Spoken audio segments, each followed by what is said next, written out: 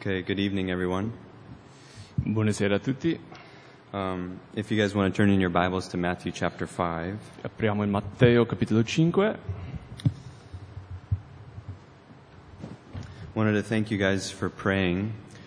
Grazie a chi ha pregato per me. I'm feeling a lot better this week, so thank you guys so much for praying. Mi sento molto meglio questa settimana, quindi grazie. I'm really excited because I've been preparing this study for like 2 months. So I've been excited to share it with you guys for a while. Sono molto entusiasta stasera perché sto preparando questo studio da circa 2 mesi, quindi sono molto contento che posso condividerlo con voi stasera. So if you are there in Matthew chapter 5, we want to read verse 17 through 20. Quindi Matteo 5, dal versetto 17 a 20. Do not think that I have come to abolish the law or the prophets. I have not come to abolish them, but to fulfill them. For truly I say to you, until heaven and earth pass away, not an iota, nor a dot will pass away from the law until all is accomplished. Therefore, whoever relaxes one of the least of these commandments and teaches others to do the same will be called least in the kingdom of heaven. But whoever does them and teaches them will be called great in the kingdom of heaven. For I tell you, unless your righteousness exceeds that of the scribes and Pharisees, you will never enter the kingdom of heaven. Matteo 5,17. Non pensate che io sia venuto per abolire la legge o i profeti. Io non sono venuto per abolire, ma per portare a compimento. Perché in verità vi dico, finché il cielo e la terra non passeranno, neppure un iota o un solo apice della legge passerà, prima che tutto sia adempiuto.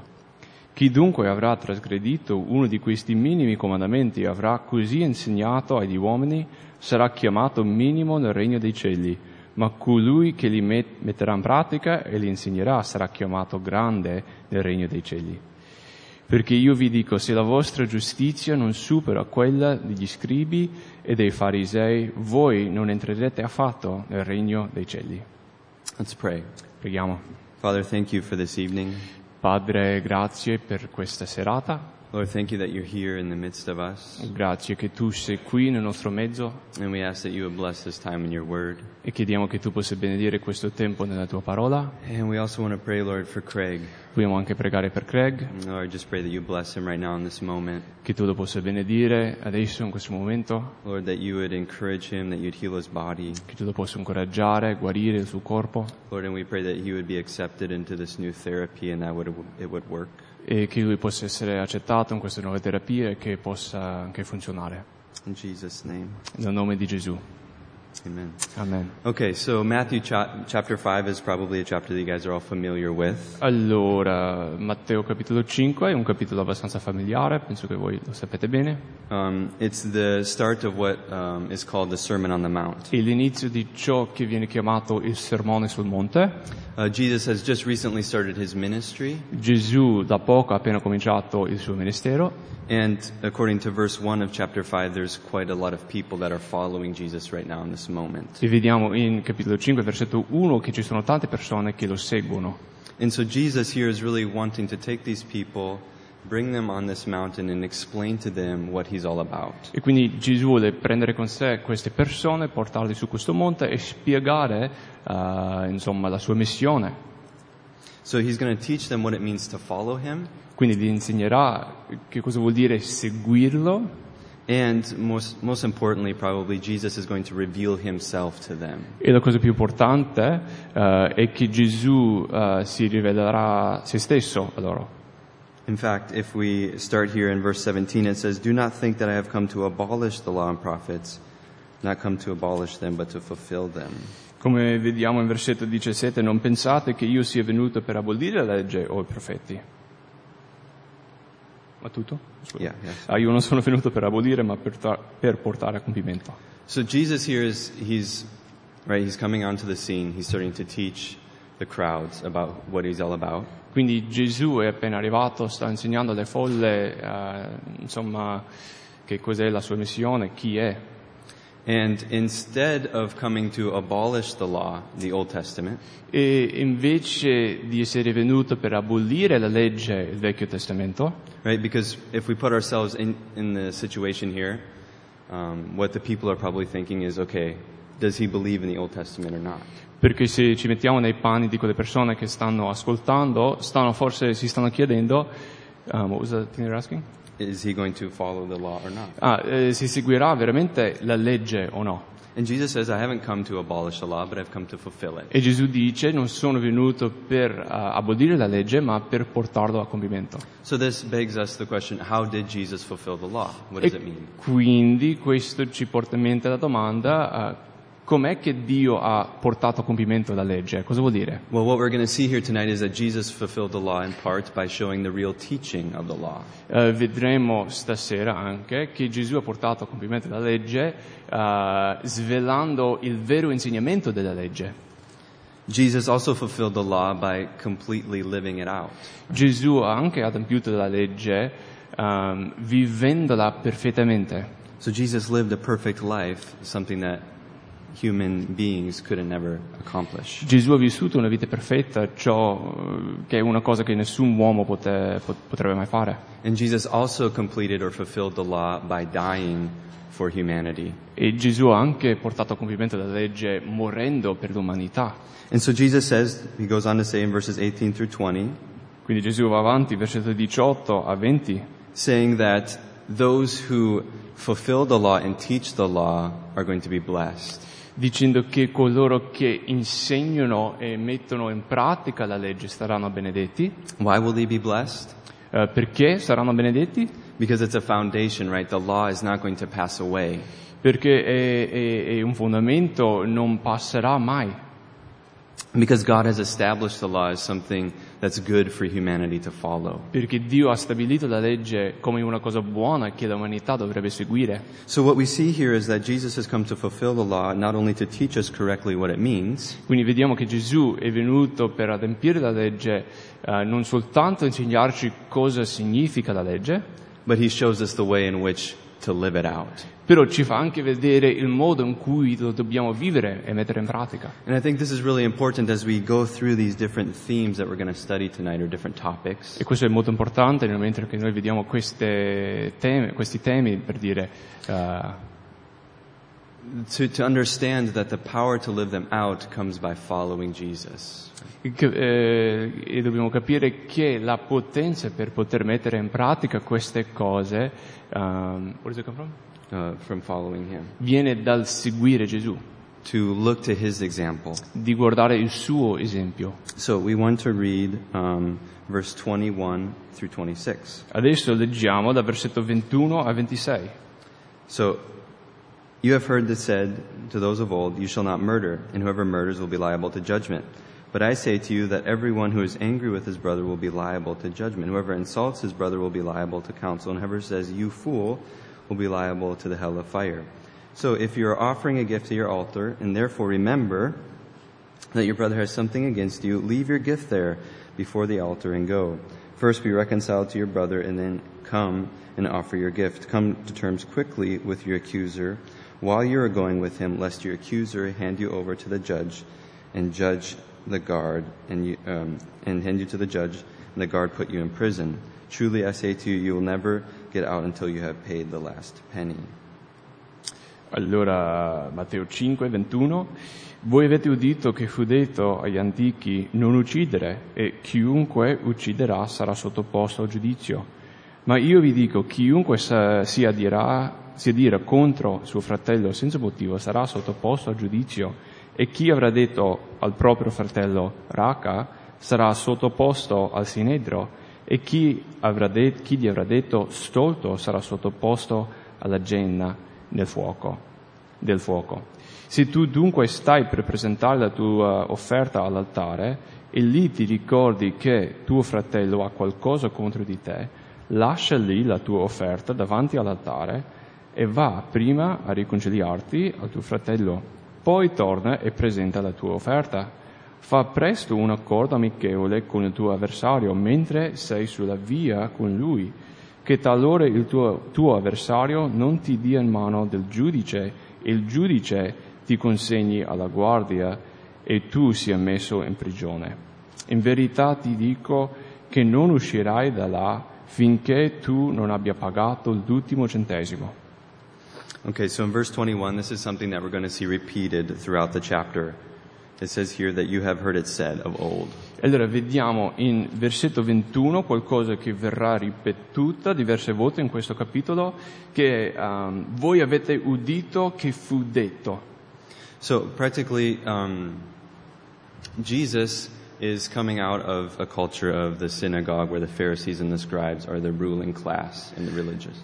Allora Gesù vive in una cultura religiosa delle sinagoghe e che i farisei e gli scribi erano i leader di quella cultura religiosa. And so all these people have been following the Pharisees and the scribes' teaching up to this point. Quindi tutte queste persone fino a questo punto stavano seguendo gli insegnamenti dei farisei e gli scribi. Now, the Pharisees and the scribes were, in short, really all about the external look. E i farisei e gli scribi si concentravano tanto sull'aspetto esteriore. Right? Self-righteousness in front of other people was the most important thing to them.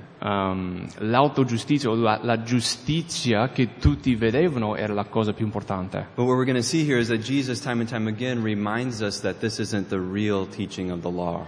Però vedremo che Gesù tante volte ci ricorda che questo non è il vero insegnamento della legge. Jesus obviously cares about how we live, right? He cares about the actions. Ovviamente Gesù si importa del nostro comportamento. It's not good that we murder, right? Ovviamente non è bene che uccidiamo persone. You know, when I received the Lord when I was 18 years old, Quando io ho ricevuto il Signore, quando avevo 18 anni, I was at a camp and I received the Lord. ero ad un campeggio, sì, mi sono convertito. And I just had a passion, for Jesus. All I wanted to do was read the Bible. E avevo proprio una passione per Gesù. L'unica cosa che volevo fare era leggere la Bibbia. So I started in Matthew. E quindi ho cominciato qui, in Matteo. And at that point in my life, my relationship with my sister wasn't the best. E a questo punto il mio rapporto che avevo con mia sorella non era proprio ottimo. And so I remember one night we were doing a chore, a task that my mom had asked us to do in the house. Mi ricordo che una sera stavamo facendo qualche compito in casa, che dovevamo fare delle cose a casa. And classically we started to fight. E sì, come sempre cominciavamo a litigare.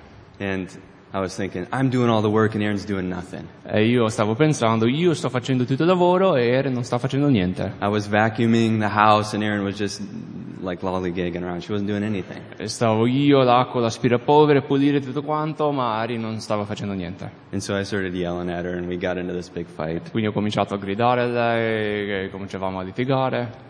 And I started to say things that were really hurtful. E ho cominciato a dire cose che veramente le facevano male. And after a while, because this was something that was happening quite frequently, E sì, dopo un po', questa era una cosa che succedeva abbastanza spesso. and before receiving Jesus, I wouldn't have ever thought about what I said to her. Right? Io prima che mi convertissi non avrei mai pensato a quello che stavo dicendo a lei. But at a certain point after this blow-up happened, after we fought, Però questa volta, dopo che abbiamo litigato un po', the Lord started to convict me of what I said to her. il Signore ha cominciato a compungermi e sì, farmi capire del male che avevo fatto a lei. But I did exactly what this story says not to do. Però ho fatto precisamente quello che questa storia non dice di fare. I went that night and I started to read the Bible, and it was Matthew chapter 5. Sono andato a leggere la Bibbia quella sera ed era proprio Matteo capitolo 5. Because I was feeling bad, so I thought, okay, I'll do something good to outweigh the bad. Perché mi sentivo un po' in colpa e quindi ho detto, vabbè, faccio qualcosa di buono per un po' ripagare il male che ho fatto. I didn't want to actually go to her and reconcile with her. I wanted to just do something so that I felt a little bit better about my sin. Non volevo andare a riconciliare con lei, volevo fare qualcosa da parte di buono per un po'. You know, I thought that a spiritual act that I was doing could repay the hurt that I... Pensavo che Gave questa her. azione spirituale poteva ripagare il male che le avevo fatto. Then I read these verses and the Lord just convicted me. E Like, poi ho letto questi versetti e il Signore mi ha proprio convinto. and I've never gotten these verses out of my head ever since, you know, just like, Lord. E non sono mai riuscito a liberarmi per dire da questi versetti. You know, a lot of times I think we get into these aspects where we'd rather just go to the Lord and not actually reconcile with our brother or sister. E tante volte succede che noi vorremmo piuttosto andare direttamente col Signore invece di riconciliare con i nostri fratelli. Because it's easier, right, to just try to put it and sweep it under the rug and just say, okay, I'm not going to think about it. Perché è molto più facile per dire spazzare sotto il tappeto e lasciare là. But the Lord says that you have to go and reconcile with that person before you come and offer your gift, right? Però il Signore dice che noi dobbiamo andare e riconciliare con il nostro fratello prima di presentare la nostra offerta davanti a Lui. If you guys want to turn with me to 1 John chapter 4. Leggiamo 1 Giovanni 4.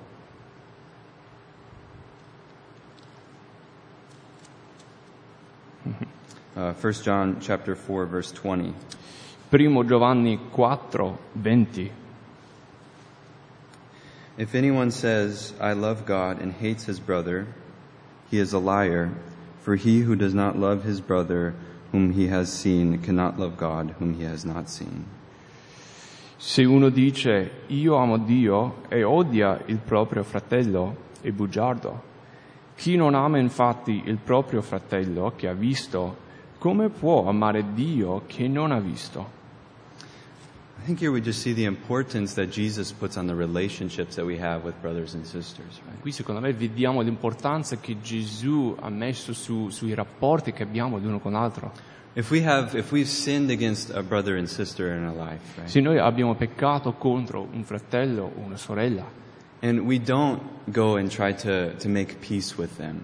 e non andiamo a cercare di fare pace con quella persona, This is something the Lord says that He sees, right? It's something that we have to deal with before we come and we try to pray or we try to read, right? It's something that God takes very seriously. Dio lo vede e dice che prima che andiamo a lodare il Signore dobbiamo un po' riconciliare con il nostro fratello.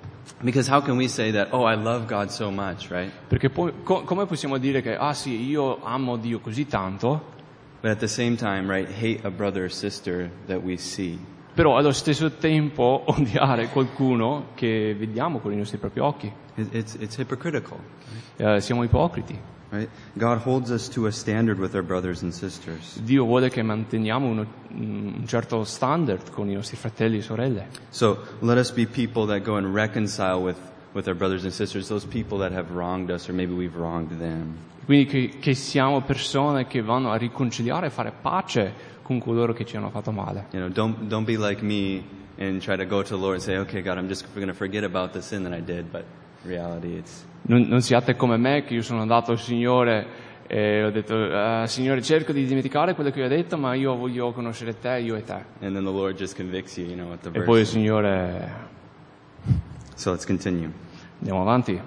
Verse 27 through 30. Versetto 27 a 30. You have heard it said, you shall not commit adultery. But I say to you that everyone who looks at a woman with lustful intent has already committed adultery with her in his heart. If your right eye causes you to sin, tear it out and throw it away. For it is better that you lose one of your members than that your whole body be thrown into hell. And if your right hand causes you to sin, cut it off and throw it away. For it is better that you lose one of your members than that your whole body go into hell. Voi avete udito che fu detto agli antichi non commettere adulterio. Ma io vi dico che chiunque guarda una donna per desiderarla ha già commesso adulterio con lei nel suo cuore. Ora, se il tuo occhio destro ti è causa di peccato, cavalo e gettalo via da te, perché è meglio per te che un tuo membro perisca piuttosto che tutto il tuo corpo sia gettato nella genna. E se la tua mano destra ti è causa di peccato, mozzala e gettala via da te, perché è meglio per te che un tuo membro perisca piuttosto che tutto il corpo sia gettato nella genna. So the word adultery here Quindi la parola qui adulterio in Greek is porneia. nel greco è porneia, And it's just a general word for any sexual perversion. che è una parola generale che parla di qualsiasi perversione sessuale. And so here Jesus says that you have heard that you should not commit adultery. Quindi qui vediamo che Gesù dice, voi avete udito che fu detto agli antichi non commettere adulterio. And if I place myself here in this crowd that Jesus is speaking to, E se io mi metto nei panni di coloro che stavano ascoltando Gesù in questo momento, you can just kind of see yourself thinking like, okay, I'm good, I haven't committed adultery, right? sì, puoi anche pensare, vabbè, non ho commesso adulterio, quindi a posto. I haven't murdered anybody, so I'm good, Non ho ammazzato nessuno, quindi vabbè, a posto. And then Jesus continues, right? Però Gesù va avanti And then he says in verse 28, e dice in versetto 28, but I say to you that everyone who looks at a woman with lustful intent has already committed adultery with her in his heart. versetto 28, ma io vi dico che chiunque guarda una donna per desiderarla ha già commesso adulterio con lei nel suo cuore. It's just Aia. like, boom, right there, So, Jesus here, I think, gets to something that's very important, right? The heart of a person. Qui Gesù arriva ad una cosa molto importante, molto fondamentale, il cuore. And I think that's something so key and important to understand as we want to follow Jesus. E di nuovo questo è fondamentale se noi vogliamo seguire Gesù, Especially with something like adultery or sexual sin. specialmente con qualcosa di genere come l'adulterio o il peccato sessuale. I think so often, right, we focus on trying to stop that certain thing. Tante volte cerchiamo di fermare certe azioni, We try to just, with all of our strength, okay, I'm not going to do this, I'm not going to do that. cerchiamo con tutte le nostre forze, sforzarci a dire no, non farò quello, non farò quello. And then for a week or 2 weeks or a month, maybe we do a really good job, right? Poi per una settimana, 2 settimane, forse un mese, ce la caviamo anche abbastanza bene. And then there's that one time, right, where, I looked, right, and I had lust in my heart towards that person. Però poi succede quella volta, ho avuto concupiscenza nel mio cuore, ho guardato qualcosa che non dovevo guardare. And then it's the roller coaster, right? And okay, boom, then you crash again. E poi è come la montagna russa che vai giù. But Jesus here is saying that if you want to follow me, first you have to surrender your heart. Ma Gesù dice che se uno vuole seguire me deve prima concentrarsi sul cuore. You have to first say, okay, God, I'm willing to follow you with everything that I have. Uno deve prima dire io sono disposto a seguirti con tutto quello che ho. Lord, I'm willing to offer myself as a living sacrifice. Sono disposto ad offrirmi come un sacrificio vivente. Lord, anything else in this life I don't want. I want you, God, and you only. Right? Qualsiasi altra cosa, Signore, in questa vita lasciamo stare, io voglio solo te. And I think that's what he means here when he refers to the cutting off of the hand or the tearing out of the eye. E secondo me è proprio questo ciò che il Signore vuole dire quando parla della mano tagliata. When I first read this, I thought, man, I'm for sure going to have to cut off like all of my limbs, and tear out both of my eyes and my tongue. La prima volta che ho detto sicuramente dovrò mozzare ogni mano, ogni membro, anche la lingua. Because everything that all of that, right? It's sinful, right? You commit all of these things with your body. And what does it mean? Perché ci sono tutti questi peccati che abbiamo commesso con i nostri membri. Cosa vuol dire questa cosa? And then you start to read the rest of the Bible and you understand that Jesus really here is just wanting us to live a sacrificial life for Him. Ma poi cominci a leggere il resto della Bibbia e capisci che Dio vuole che viviamo una vita Sacrificially for Him. Che ci sacrifichiamo per dire per Lui. To follow Him with all of our heart, with all of our soul, with all of our mind. Di seguirlo con tutto il nostro cuore, tutta la nostra anima, tutta la nostra mente. And Jesus doesn't want to just be compartmentalized in one area or category of our life. Dio non vuole che ci arrendiamo solo di parte, c'è solo una parte di noi stessi a Lui. Lui vuole tutto. Okay, I really have to change this area of my life and then I'll be okay. Ok, io devo proprio cambiare questa piccola parte della mia vita e poi sarà tutto ok. And Jesus says, that's not how it is. You have to give me your whole heart. Ma Gesù dice non è così, tu devi darmi tutto il tuo cuore. And when you do that, when you surrender yourself to me, I will change the actions in your life, right? E I lui will ci change your desires. E lui ci dice che quando tu ti arrendi completamente a me, io cambierò le tue azioni, il tuo comportamento e il tuo cuore. Romans chapter 12. Romani 12. If you guys want to turn there, Romans chapter 12. Romani 12.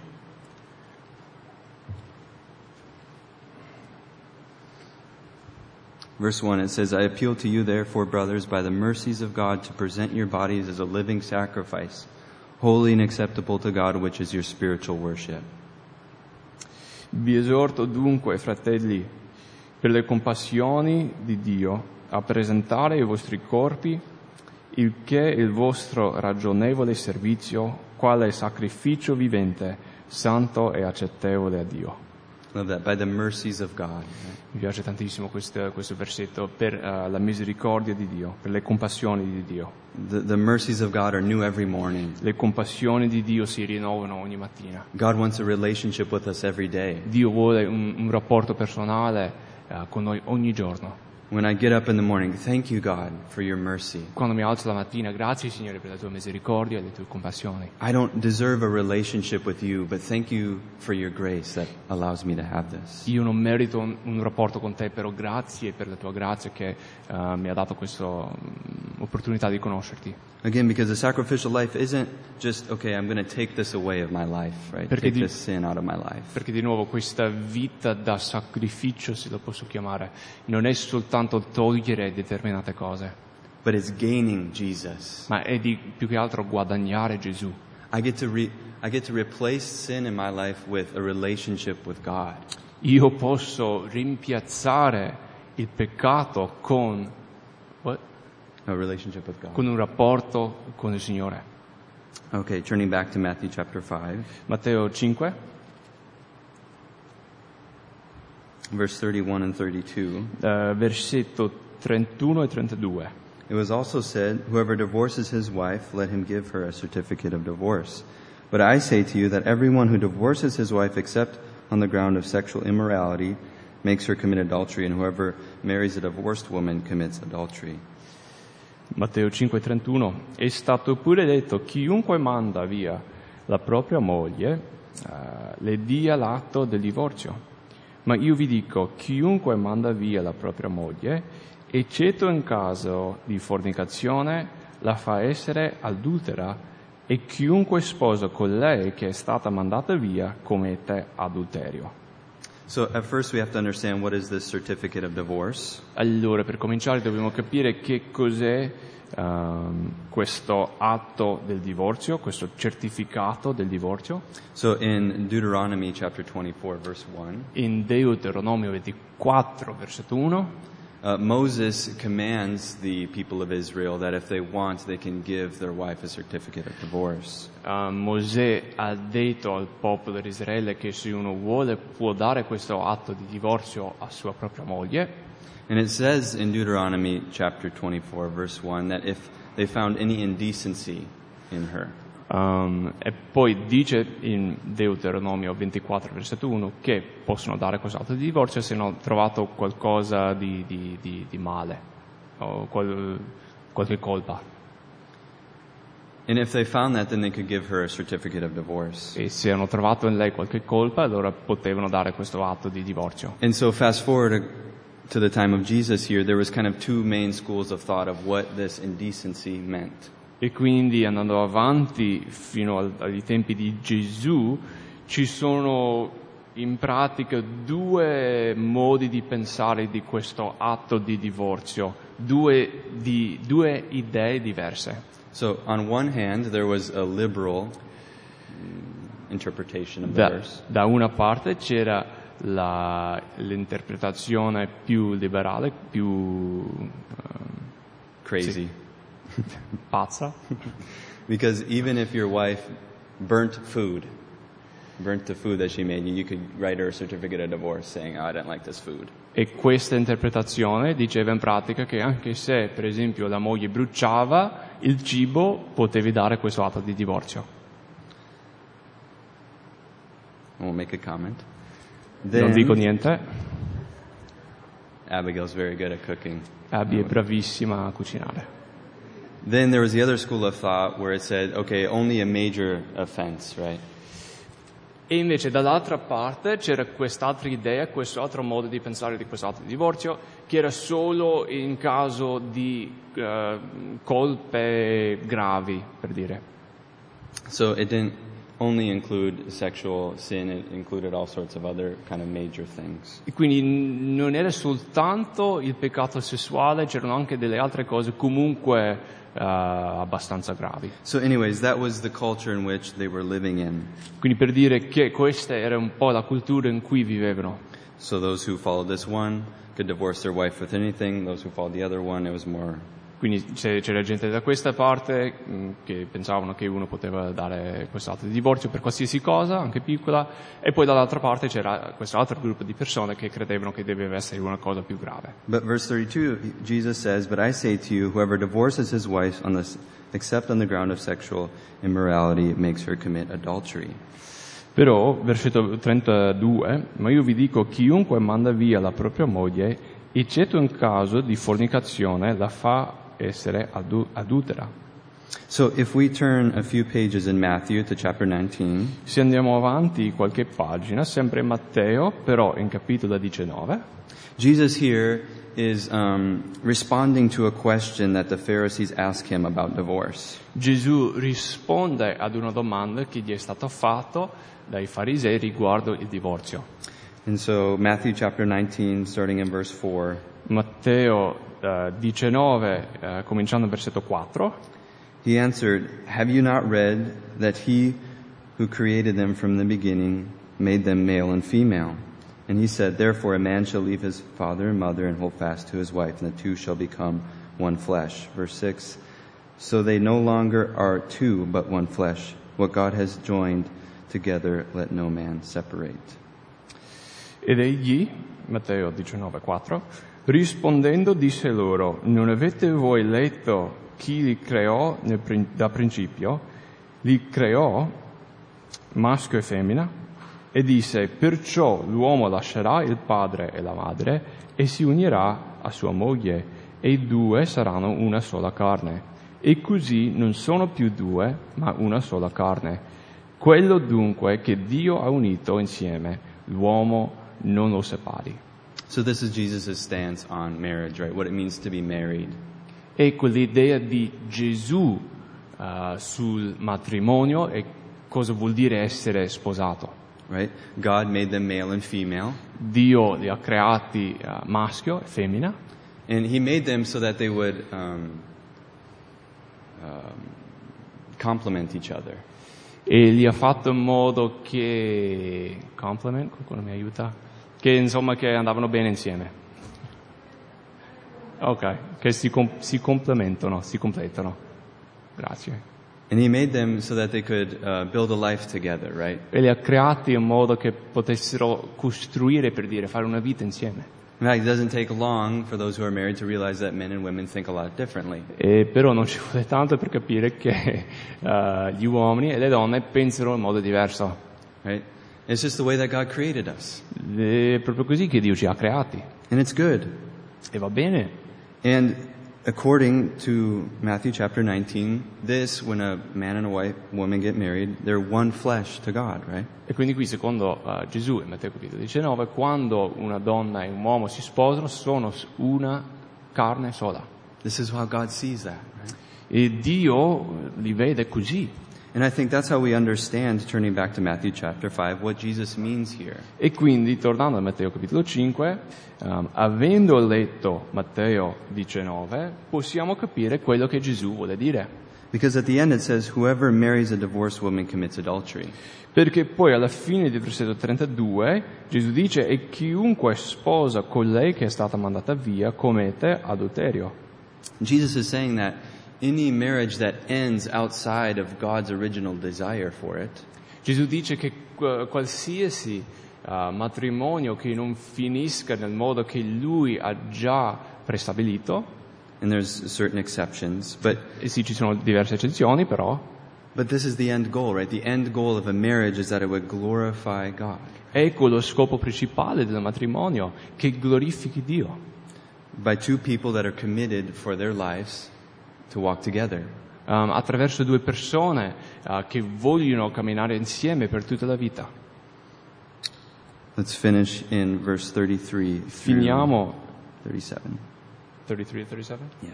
In versetto 33 fino a 37. Again, you have heard it said of those of old, you shall not swear falsely, but shall perform to the Lord what you have sworn. But I say to you, do not take an oath at all, either by heaven, for it is the throne of God, or by earth, for it is the footstool, or by Jerusalem, for it is the city of the great King. And do not take an oath by your head, for you cannot make one hair white or black. Let what you say be simply yes or no. Anything more than this comes from evil. Matteo 5:33. Avete inoltre udito che fu detto agli antichi: non giurare il falso, ma adempi le cose promesse con giuramento al Signore.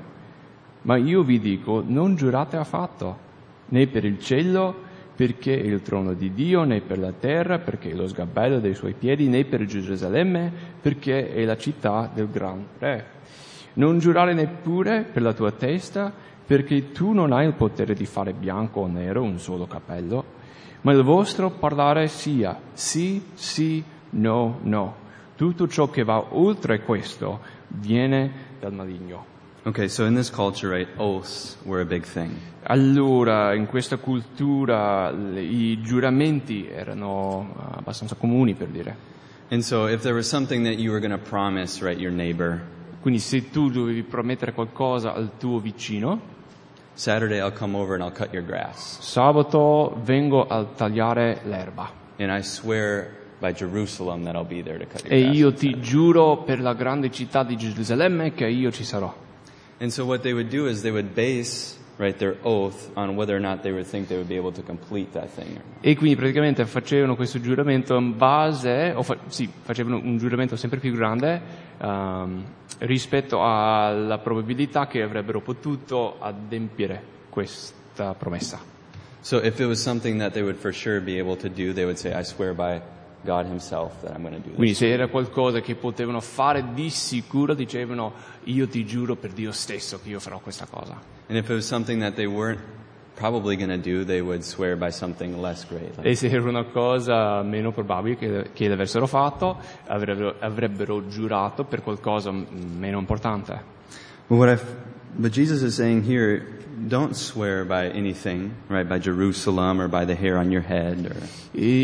Però Gesù qui dice che non giurate per niente, né per Gerusalemme o per i capelli sulla tua testa, Because God created Jerusalem. perché Dio ha creato Gerusalemme, God created the hair on your head. Dio ha creato i capelli sulla tua testa. So even if you think that you're swearing by something less great, God's in that thing anyways. God's probably created it. E quindi anche se tu pensi di giurare o di qualcosa meno importante, comunque Dio l'ha fatto. I love it in verse 37. Versetto 37. He says, let what you say be simply yes or no. Ma il vostro parlare sia sì, sì, no, no. This is something that I really enjoy about the Italian culture. E questa è una cosa che veramente apprezzo riguardo la cultura italiana. This is something that I'm learning myself to get better at. È qualcosa di cui anche io sto imparando, in cui io mi sto migliorando. You know, I oftentimes try to, in a certain sense, try to make an oath that I'll fulfill that thing. Io tante volte, in un certo senso, giuro che farò una determinata cosa. Yeah.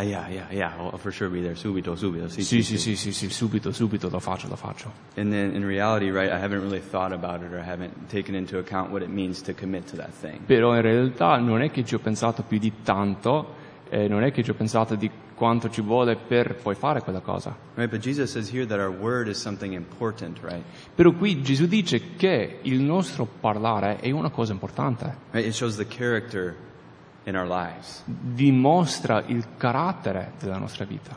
He says if you have to swear by something, right, it shows that there's something missing in your character. Dice che se tu devi giurare per qualcosa, c'è qualcosa che manca nel tuo carattere. Right, you're trying to make up for that missing character by saying, yeah, I'll do it. Stai cercando in un certo senso a recuperare per il carattere che manca. But he says, basta, let your yes be yes and your no be no. Però dice basta, sì sì, no no. And that your character would be something that people can trust in. E che il tuo carattere sia qualcosa di affidabile a cui le persone possono affidarsi. So these are different themes, right, that we've studied: anger, lust, oaths, divorce. Quindi avevo visto qualche tema qua: la rabbia, la concupiscenza, i giuramenti. These are all things I think that when I read this, right, you immediately get charged up and say, okay, I want to do it. E sono tutte cose che quando le leggiamo diciamo subito ok, adesso ce la faccio.